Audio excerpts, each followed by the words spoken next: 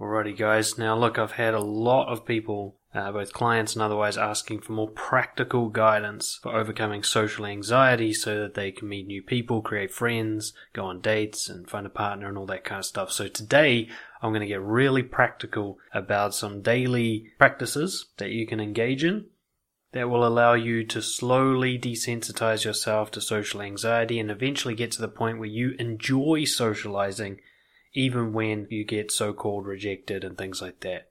So stay tuned, hope you enjoy it, and let's get into it.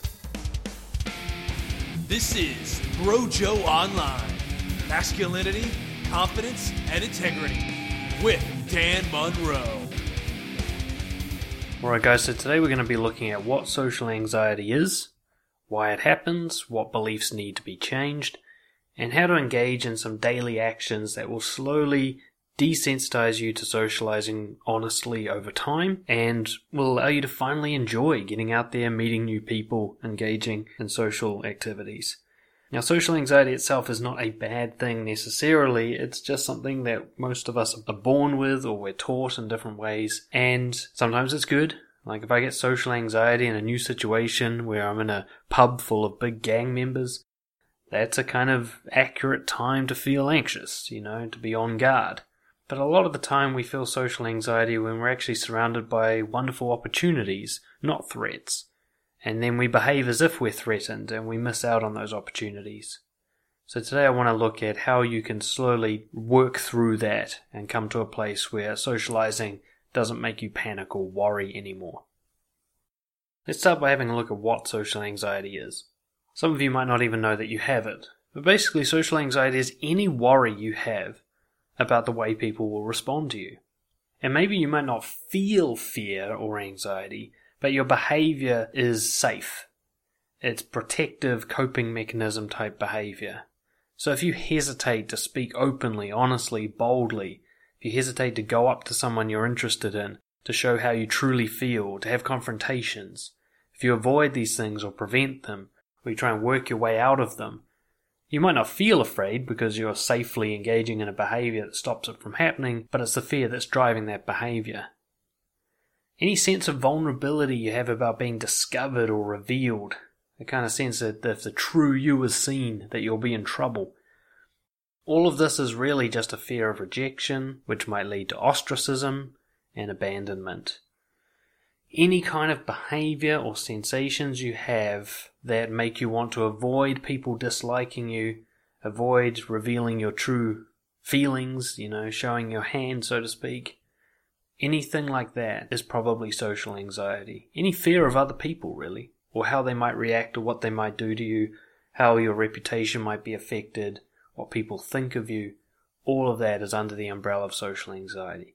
Now, some people have it very strongly to the point where they're shy and they feel unable to talk to people, or for the extroverts where they show off a lot and they try to get approval and attention and they're just obnoxious about it.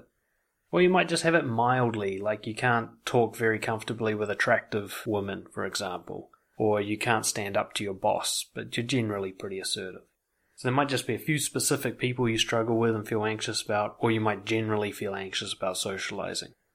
Why do we have social anxiety when it's so unhelpful to our social goals? Why do we have this thing? It's genetic, partly. Our ancestors survived because of it. There was a time, tens of thousands of years ago, where if you did not fit in, you died. And up until just a couple of hundred years ago, this was the case. Fitting into society, being liked by other people, being approved of, was necessary for survival unless you were the chief, and very few people were chief of the tribe. So the people who didn't try to fit in and weren't socially anxious, they died, and they didn't have children, and their bloodline did not survive. Yours did, and that was passed down to you. Epigenetics, okay? You've actually inherited social anxiety to some extent. Now, how far that goes in after you're born depends on your nurturing. If you're nurtured by confident, bold, or extroverted people, you might not develop social anxiety. But if you're bullied, or your parents care a lot what other people think, or you're friends with people who care what other people think, you're going to develop social anxiety. And of course there's a self-fulfilling prophecy here. teenage or child years, you learn that being a bit fake is safer than being real. Get bullied, you don't get rejected. And so you start to believe that being fake is what keeps you safe. And then when you occasionally be real, after being fake most of the time, it gets a bad reaction. So it looks like being fake is safe and being real is risky. So you actually fulfill the prophecy. You prove to yourself that your anxiety is genuine about the threats that you're facing and that it's trying to keep you safe, and so you obey it like a slave. Of course, you don't see the truth, which is that if you're being boldly yourself, you might have been the leader rather than a follower.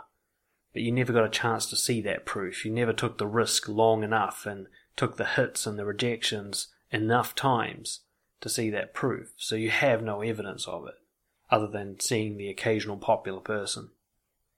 There's also vicarious proof. You see others being bullied or suffering from rejection. You might even just see it on a fictional TV program. And you think, well, that's proof. You can't be rejected. You can't let other people see you. You might feel anxiety watching somebody else be awkward or embarrassed. If you're the kind of person who watches someone being embarrassed on television and can't even watch it, like a program like The Office or something, you just feel that like unbearable discomfort watching a program like that, then that's vicarious. You're not even seeing a real situation. You're not in the situation, yet you've already got anxiety. You're trained to believe that somebody else being awkward or embarrassed is a bad thing. Somebody else being rejected is painful. And what you've got is basically a lack of understanding of your emotions. You've come to think that anything uncomfortable is bad, so you've got to shy away from it. And you're shying away from it before you even get to see where it goes. You shy away from an argument because it's feeling uncomfortable, and that means you don't stay in the argument long enough to see that it actually helps the relationship. You don't let it get to that point. You're so avoidant of something like embarrassment that you don't get to see that rejections are painless because you don't follow through on them. You're so afraid of the anxiety of public speaking that you don't do public speaking enough to see that it's enjoyable and that you can help people. So because you start to get uncomfortable and your immediate reaction is to shy away from that discomfort, you don't get to see what's on the other side of it, so you don't build up any evidence. So again, your social anxiety seems to be right. You shy away from the argument, you shy away from the rejections, you shy away from the public speaking, and your brain goes, see, you just protected yourself. And yet it doesn't really know if that was unsafe or not. And of course you know, rationally, something's wrong because other people are doing this and they're just fine. There are plenty of public speakers and they have great lives. There are plenty of people who stand up for what they believe in and get into arguments and nothing bad happens to them. And they're proud of themselves. And they respect themselves. There's plenty of people out there going out and asking someone out on a date and showing that they like people, making new friends, and they have great social lives. So they're doing all the things you're anxious about doing, but they're not dying. They're not suffering. And yet you believe somehow if you do it, it'll be worse. So social anxiety is kind of a lie. Now, some of you have actually had bad experiences. You've been bullied, you've been severely ostracized or whatever. But the truth is you're alive. It didn't kill you. It wasn't as bad as your anxiety makes it out to be. Now, you punished yourself for it, and that hurt you a lot. But other people, all they did was say stuff most of the time. You're not actually permanently injured from that. There may be some rare exceptions, but ultimately, you're very worried about something that will not kill you. And that worry is keeping you away from something you'll thoroughly enjoy. So ultimately there are some beliefs in here that need to be destroyed. The beliefs that are holding you back. And I wanted to keep this episode very short and practical, so I'm going to quickly go through the beliefs and then we're going to dive straight into the daily actions you can take to overcome your social anxiety. I first just wanted to set the scene that your social anxiety will feel very real, it'll feel like there are threats out there, and yet you are basically completely safe. And all you're doing is missing out on opportunities. So in order to stick with the days of the week, I've identified 7 of the beliefs that you have that need to be destroyed, and the actions you can take to destroy them. Let's look at belief number 1. It's bad for people to feel bad, including yourself. So it's essentially a belief that a good connection or relationship requires this kind of non-stop emotional comfort. People must feel happy and safe and agreeable and whatever all the time. Okay, so many people with social anxiety have this belief. They try to avoid anything they think of as negative emotions. This varies from person to person. It can be anger, sadness, embarrassment, awkwardness, disgust, strong disagreement or dislike. These kinds of emotions, confusion even, are often what socially anxious people try to prevent or avoid, because they believe it's bad to feel bad. And they try to prevent those feelings in themselves. They try to avoid doing anything that would create that feeling. Embarrassment's a huge one for that. They don't do anything that might embarrass themselves or embarrass others. The problem with this, of course, is that connections are based on feelings. So if you subdue the amount of feelings you're allowed to have or that other people are allowed to have around you, you subdue the depth of the connection. You cannot hope to get into a deep, wonderful relationship or friendship with someone if you're only allowed to feel happy, calm, and safe. That is not the makings of a good relationship. It's the makings of a pleasant chat with a barista, but it's not the making of a relationship. So the first belief that needs to be destroyed is that it's bad for people to feel bad, or that those feelings are even bad, that they don't help relationships when in fact they do. And we'll get into how to change that soon. Number 2, people disliking you is bad. Commonly more thought of as people need to like you, or you need people to like you. And what does liking you mean? Basically it's an agreement. It's agreement with you being there, with what you say, with what you do. Again, it's the good feelings. They have good feelings about you, and that causes them to like you. And that's good that they like you. And that it's always good that they like you. And it's always bad that they dislike you.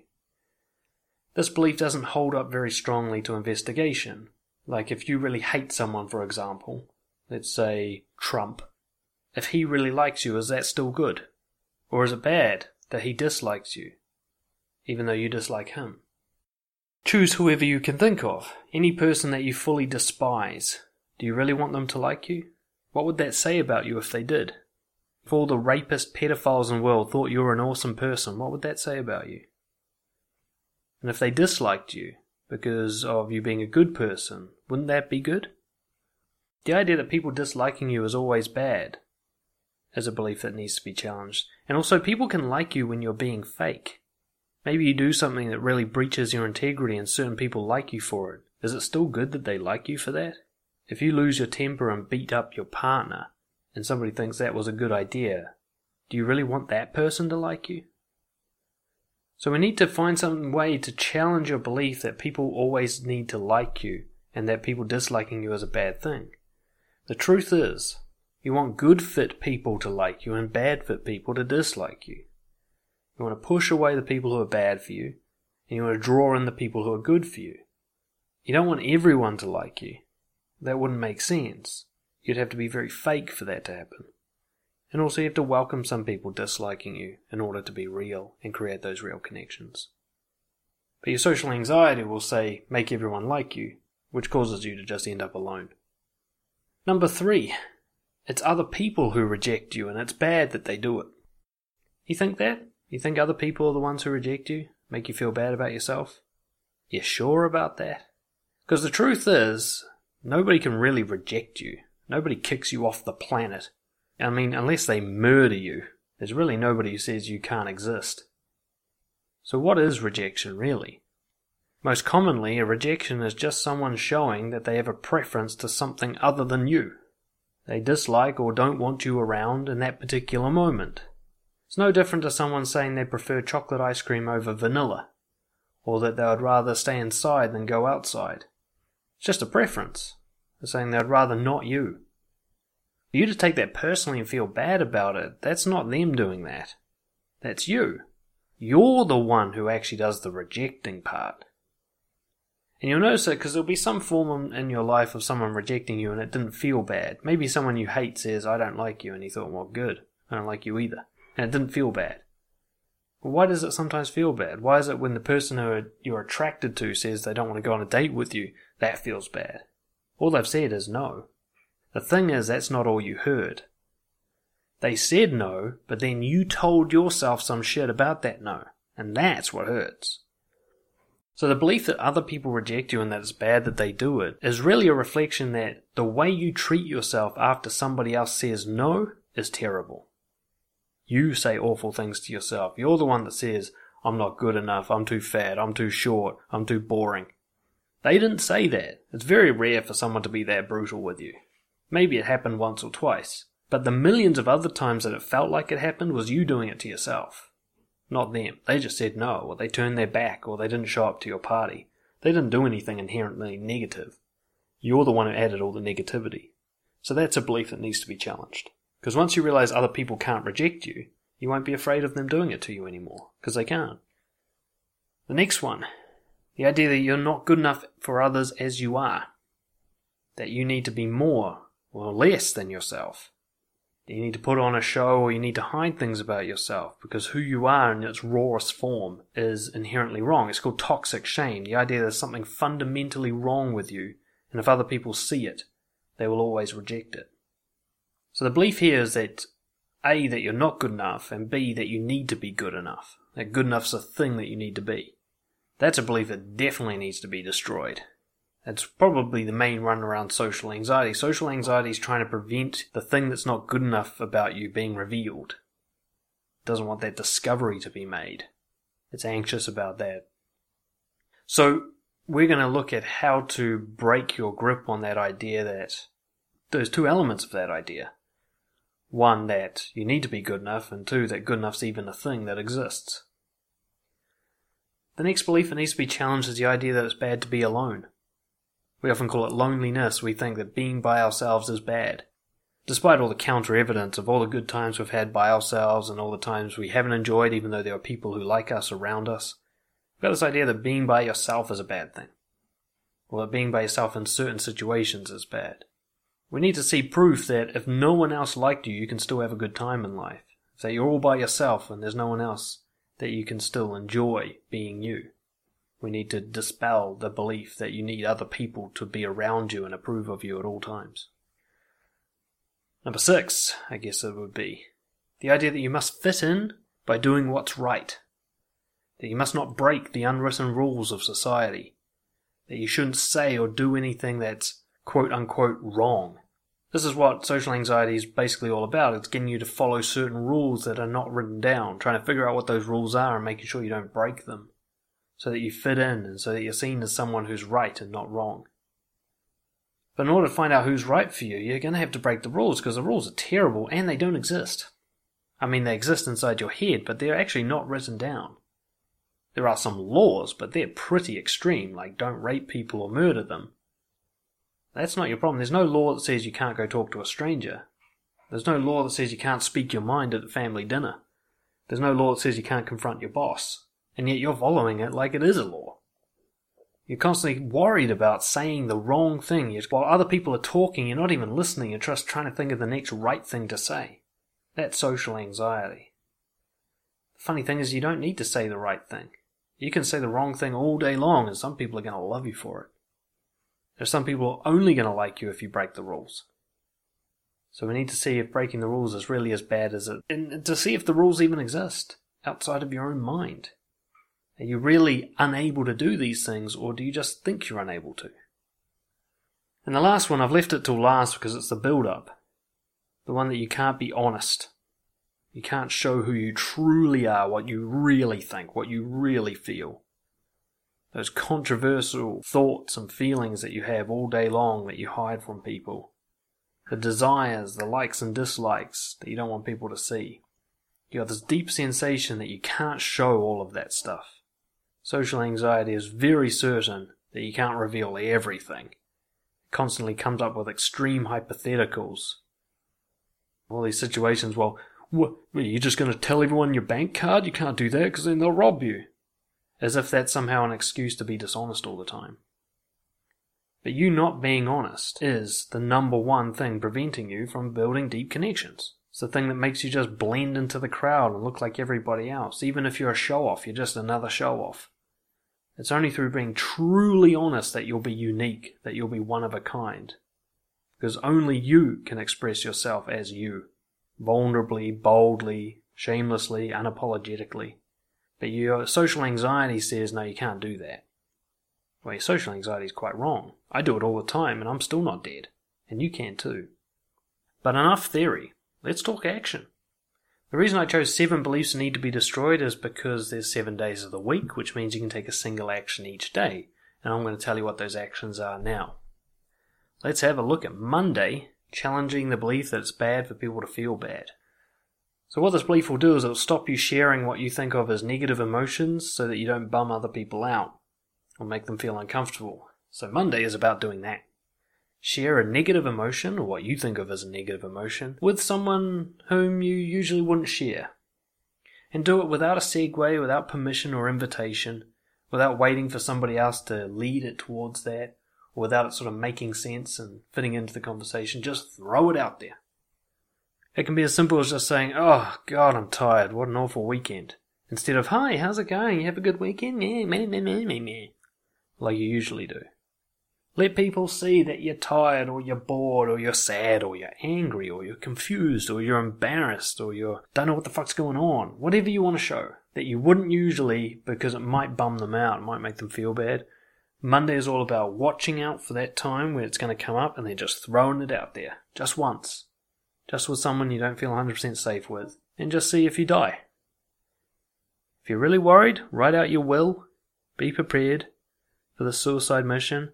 And see if making someone slightly uncomfortable actually kills you. If it doesn't, then maybe it's not so bad for people to feel bad. And what I want you to watch also is see if that person, every time you do this, that they leave your life permanently. See if it totally destroys whatever relationship you had with them. Because if it doesn't, then the idea that connections require a non-stop emotional comfort is wrong. If somebody can feel bummed out by you and then still like you the next day, then actually you can show uncomfortable emotions without destroying a connection. And that's the evidence we're looking for. Tuesday. Addressing the belief that people disliking you is bad, that people need to like you, that they must agree with your presence and your expressions. Tuesday is about finding something to disagree with. Now you've got to do it truthfully. This isn't just about being contrarian and disagreeing for the sake of standing out, like some people do, which I can't stand. This is about finding something you truthfully stand on the other side of and expressing that, a controversial opinion perhaps, or arguing against something, where you usually wouldn't, because your social anxiety says don't do it. Take the risk that someone will dislike you because you're disagreeable, either because you disagree with them, or you express something that they disagree with. If you've got a conservative friend, express a liberal belief that you've always hidden from them. If you're a religious person, express a religious belief to your atheist friends that you usually don't go near this kind of topic with. Whatever it is, just put it out there and let someone feel some dislike towards your views and maybe even yourself personally, and see if it kills you. Because if it doesn't, then maybe it's not so bad if people dislike you, aka disagree with you. Wednesday, the belief that other people reject you and that it's bad. That rejection is bad. This one's a real simple one. You're going to go out and get rejected. Or what we'll call rejected, which is really you're just going to ask for something that you're sure someone will say no to. And then carefully witness the thought process that happens inside you after that no. You hear them say no, watch the difference between their behavior and what you tell yourself. Notice how, after they say no, they don't do anything else. They don't stab you. They don't run off and try to destroy your career. They don't kill your family. They just say no and they move on with their life. Any further pain that you experience is you talking to yourself. I want you to just notice that. Assess all the injuries and negative consequences to measure the actual harm caused by somebody saying no. And just notice that that harm is zero, other than what you tell yourself. There's a great TED talk called 100 Days of Rejection. Just look it up on YouTube for some great ideas, like asking for a burger refill at McDonald's. Anything where someone was probably going to say no. And you can up the game once you get more confident. Ask your boss for a promotion even though you haven't done anything to earn one. Or a pay rise. Ask your crush out on a date. Ask your parents to stop hassling you about your education. Whatever it is, something that you're sure someone will resist against and say no to. And you don't have to fight for it. You can just let them say no. You're not going to try and get it back and turn it into a yes. Just, you actually want to experience a no. If you get a yes, you failed at the task. You've got to go swing for the fence more until you definitely get a no. Thursday. Addressing the belief that you're not good enough for others as you are. You've got to try hard and make them impressed in some way and hide the things they dislike. Thursday is kind of a passive day. Your action is simply to not try at all. Put no effort into being liked or fitting in. Don't do anything that's designed to make people like you, or to show that you're good enough, or to impress others. Just be you as if no one else is there and no one else is watching. It's quite a difficult task, but you're going to have to notice what it is you do that's beyond what's needed, kind of beyond what you would do if you were by yourself. Thursday means not dressing up nicer than you would dress if you were alone. It means not laughing at a joke that's not funny. It means not agreeing with something that you don't agree with. It means not offering to help if you don't really feel like helping. It means not doing anything that has the primary motivation of making people think that you're good enough. Just take a day off from fitting in, from being liked. Just see what happens. You don't have to try to be disliked. You don't have to put more honesty out there than you might usually. Just don't fake, don't pretend, don't do anything that people might think more highly of you than who you really are. Now Friday's date night, but it's date night by yourself. To challenge the belief that being alone is bad, especially being seen to be alone. So Friday, you're going to go out on a date by yourself in some visible way so that others can judge you being alone. They can see that you're clearly by yourself in a situation where you usually wouldn't be, and they can just see that happen, and you're just going to let that happen. A great one is just to go out for a nice little coffee when you'd usually go with someone else, but don't look at your phone, don't read a book, just be there by yourself in a flash cafe, having a coffee, table of 4 and it's just you sitting there. Or a restaurant, or a movie. Anything that's usually social and that you usually feel uncomfortable doing by yourself, that you wouldn't usually do by yourself. For some of you, it might even be just going to the shopping mall. Just do it by yourself for once and let people see you doing it by yourself for as long as you can handle without distractions, without using your phone as a crutch. Go to a bar and have one beer, whatever it is, and just show yourself that, yeah, you can actually go out and live your life as a person who's alone. You don't have to hide at home. You don't have to hide behind a screen. You can just be alone and you won't die. No one's going to call the cops. You'll be fine. You might even enjoy it. My favorite dates are ones by myself. No, not really, but you can learn to enjoy being alone and just breathe through the anxiety you feel as people look at you and you imagine them judging you and notice that nothing bad's actually happening. Number 6, Saturday night. We're going to have some fun because it's Saturday. To challenge the rules, to challenge the belief that you must fit in and do what's right and not do anything wrong or say anything wrong. And how are you going to do that? You are going to deliberately embarrass yourself. Very slightly. You don't have to fucking end up on the news or anything, but you're going to break the social rules in a way that makes your heart race a little bit, where you stand out and be a bit weird in public. You don't have to do it for long, and you don't have to be extreme jackass style or like my video where I walk around dressed as a fairy, but you can if you want. The more fun you make this, the better this whole experience will be. If you can make challenging your social anxiety thrilling and fun, then social anxiety will become something that you actually enjoy rather than suffer from. But maybe you just wear your pajamas into a shop instead of normal clothes. You lie down on a street in public. Or you order McDonald's and then eat it at the counter instead of sitting down. You sing to yourself on the bus. Order heaps of stuff at the supermarket and then just walk away without actually buying it. Anything that just really breaks the rules, that's just really not right to do in public. That you'll never imagine yourself doing. Just do it. It might only last 30 seconds. That might be the most amount of embarrassment you can handle. And then you walk away and just show yourself, look at that. Got embarrassed, didn't die. I can handle being embarrassed. I could do it again. And if you do it right, you can be like, actually, that was fun. I wouldn't mind doing it again. That was thrilling. I feel alive. All of this, of course, is the big build-up to Sunday, your final day, where you're going to take your big action and then have a rest. And that is to challenge the belief that you can't be honest, you can't show who you truly are. So Sunday is you're going to swing for the fence and you are going to reveal a shameful truth about yourself to someone new, someone you haven't revealed it to yet. You can make a big list of all the things you hide from people, from events in your past through to emotions, beliefs, thoughts, compulsions, behavior you'd rather not people know about. Whatever it is, you're going to go find someone and let them know that it's happened. You could announce it on social media, or you can just go to one person, tell them about it.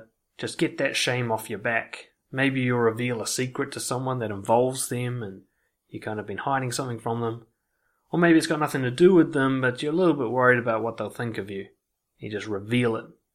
And that's your week. Each of these actions probably won't take more than a minute each. But each of these actions will directly address and disprove the beliefs that maintain your social anxiety. You do it enough, and eventually you'll start to wonder, what was I actually afraid of? Because nothing bad's happening, and I'm starting to enjoy myself. And what's great about this is that you're not trying to make anyone like you, you're not trying to get friends or get laid or get a date or become popular. You're just working on this experiment to deal with your social anxiety, so you're not going to have that attachment to outcome. This doesn't have to go anywhere. You don't have to achieve anything beyond doing the action. So it also teaches you to start going out and socializing and interacting with people for reasons other than the needy social outcomes that most people are chasing. You start doing it for yourself, for fun, for development. And you'll realize eventually that your social anxiety was all about attachment to outcomes. You're all trying to get liked and get approval and get whatever. And when you start going out for a different reason, you realize you don't feel that pressure and anxiety anymore because there's nothing to get. Do the actions, record the evidence later each night. What happened?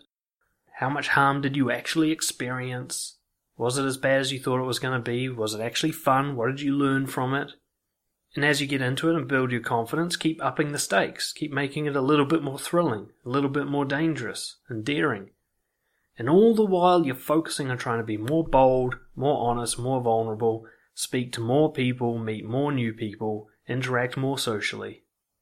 And the added bonus will be that eventually as you practice this stuff, you'll build a social circle, or at least contribute severely, or at least contribute significantly to building the skills and confidence you need to build a social circle. Hope that was helpful and practical enough. Get out there and try it. Don't just imagine doing it, actually do it. And let me know how it goes. dan@brojo.co.nz. Of course, if you want to do much deeper work on this and become truly socially confident, get in touch and we can talk about that. Thank you very much. Cheers.